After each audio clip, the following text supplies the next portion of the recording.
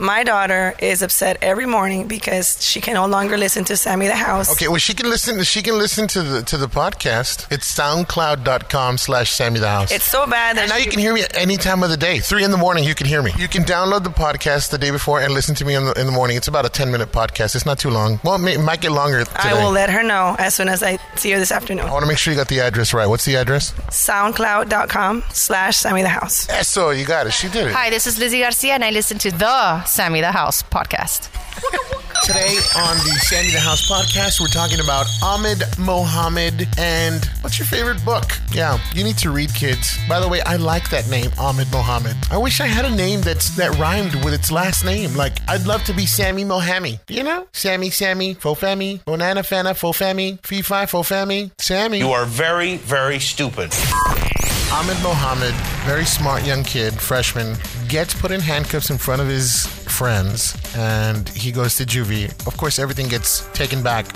What about the story is it that you don't like? I think the teacher may have overreacted, maybe jumped to conclusions for whatever reason. If it was an assignment or a project, when they brought it in, I would have looked at it and, okay, explain it to me. Show me how it works. Show me what you did. How did you get this to work? If it happened to ring during class, well, his alarm timing worked. I think that was fine. But I didn't see a reason for the teacher to jump to conclusions. Of course, I'm not read up completely on the story, but I don't think that they should have immediately arrested him and taken him to juvenile or anything like that. I think they should have talked to him, bring in the administrators, bring in the parents, let's see what happened, and don't blow it up into something that it doesn't have to be. We don't know what happened, but what do you think? What is your theory as to why he got put in handcuffs in front of his peers? And why did he have to go to juvie? I don't know why they would have done that in his classroom. I think they would have, protocol would have said you pull the child out, you speak to him, you talk to him privately. I don't think it was right for them to have done that to him. If they had done that to my child, I'd be irate. There's no other way to think about it. I can just imagine how he felt in front of his classmates.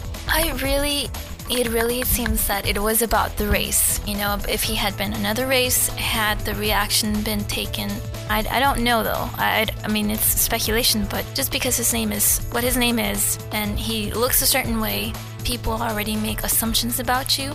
And it's not just, for him. It's also, for Hispanics. It's also for, African Americans and Asians. There's always a stereotype, but people are people and we all are the same at the core.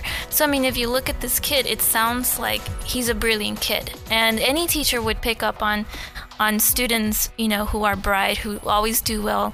So why would they take those measures? I don't know, knowing that the child is very smart and is very talented. If they wanted to ask him about it, just have a parent-teacher conference, but the way it was handled, I think it just really shows, just the racial tensions that still exist in the classroom, outside of the classroom. They're just everywhere, and I think that's where it starts. What do you think would have happened if it was a Mexican, a Hispanic? I don't think the same thing would have happened. Just glancing at what the news says, they said they're trying to err on the side of caution. Again, racial profiling may have come into play. This was an assignment. He's a very talented child, and he simply created something for his class. You think they would have thought, well, it's just a Hispanic kid. How could he be planning something like this? You think that maybe they were thinking maybe he's not smart enough, to make a bomb? Obviously people don't want to say it, but people are like, oh, he made a bomb, or something. Do you think if it was a Hispanic kid, they'd be like, nah, this kid's not smart enough to do something like that? I think there's stereotypes, for all races, and I think the one unfortunately assigned to this race, Ahmed's, is, that, because of the 9/11 attacks, ever since then, I think the tension has been much higher. It was before, but it was certainly increased after that. For a Hispanic, I think, unfortunately, they underestimate, Hispanics. And I think so if they had seen that, they maybe would have thought something differently. And I don't think that they would have taken it and as perceived it as a threat. If you could say anything to Ahmed directly to his face, what would you say? He's got a lot more great things coming than negative. So just, to keep looking at it that way. I would tell him to forgive them maybe for jumping to conclusions based on who they might perceive him to be, and to continue studying, reading, being smart, creating, and not being afraid to create, and to And just looking at the article where his dad's proud of him for fixing his phone, for fixing his watch, for fixing his car. I mean, he's obviously a very talented child. So I would tell him to not let this hurt him or hold him back, to keep going, to keep creating. I think you're right. I think you should promote the kids that are talented and the kids that have initiative and never hold them back. If you really have something to worry about, talk to them and be patient and be compassionate and stop being so paranoid.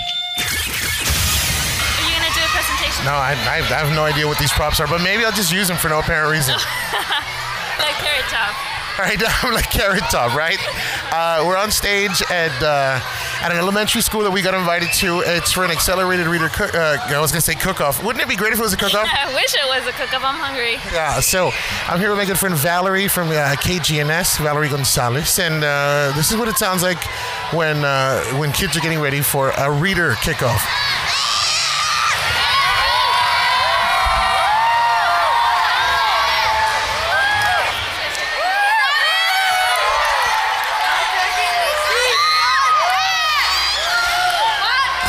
Honestly, don't you two read? Well, actually, we're in a library right now, and we're talking about accelerated reader. And I was lucky enough to hang out with these two friends of mine today. So I'm going to ask you a real brief question. What's your favorite book and why? Oh, right now I love The Miraculous Journey of Edward Tulane. It is just a wonderful book for all ages, and it deals about a little bunny and a little self-centered rabbit. And his life changes dramatically because of one instance, and he goes through several scenarios that he had never imagined. And the end is just a tearjerker, but it's a happy tearjerker. So if anybody has a chance to read The Miraculous Journey of Edward Tulane, it's a good book. There you go. And your favorite book and why? Oh, geez. It's really hard. It's like trying to pick between children. But actually, I like children's books. And one of my favorites is The Giving Tree. I know it's a little cliche, but it's just heartwarming and it's universal, and anybody can identify with either the boy or the tree. And I think that as you get older, you hope that you can tell the difference between, what you should be doing and how to be grateful for the things that you receive, and also be appreciative, to have someone that is willing to give so much, of their lives to you. So I think any age, that book, it can always teach you a good lesson. The author is Shel Silverstein. I'm glad she mentioned Shel Silverstein. I love Shel Silverstein. I grew up on his poetry. One of my favorite poems that I would recite in school was Ickle Me, Pickle Me, Tickle Me Too. I don't know if you're familiar with it. Yeah, you need to look it up by Shel Silverstein. Also, and I'm glad you mentioned him because he was also a songwriter, and he wrote a couple of songs with a 70s band named Dr. Hook. And you know what? Since you brought it up, we're going to play some Dr. Hook, and we'll play this song written by Shel Silverstein. It's kind of sad, but it's also kind of cool. So check this out. Sylvia's mother says Sylvia's busy, too busy to come to the phone. And you're a coach. Yes. And why do you have so much fun here at work? Sylvia's mother says Because I make it fun. It's for the kids. Sylvia's trying to start a new life of her own. But there's no kids here today, and you're having a lot of fun. What's going on with that? That's why. I see. Is that why you're having fun? Because there's no kids here? Yes, that's why. So Okay. why don't you leave her alone? And the operator says 40 cents more for the next 3 minutes. Please, Mrs. Avery, I just gotta talk to her. I'll only keep her a while. Please, Mrs. Avery, I just wanna tell her goodbye. And I see you kind of rough playing with the other coaches. What's going on with that? They like it. You know what I mean? Says Sylvia's packing. She's gonna be leaving today. It's a bond that we have, and she likes to be rough with me. Including rough with the principal, too. Oh, wow. Okay. Well, then we're not going to say too much on that. Down Galveston Way. Sylvia's mother said, Assistant coach, are you also rough and like to play? No. No. crying. We. Get out of my face. Oui. She's French. She's French. For the next All right. A lot of fun. minutes. Please, Mrs. Avery, just gotta talk to her. I'll only keep her a while. Yeah. Please, Mrs. Avery, I just wanna tell her goodbye.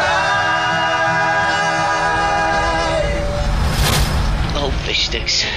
I've depressed myself. I have to go lie down. That's Dr. Hook, written by Shel Silverstein. And in case you guys need to know, my favorite author is Paulo Coelho, not The Alchemist, like everyone says. Oh, you gotta read The Alchemist. I'm sure I've never read it. I'm sure it's a really good book. But my favorite book is by him. It's called Manual of the Warrior of the Light. And the only reason that that's my favorite book is because you can open up on any page and it will make you feel great. It will. It'll make you feel awesome.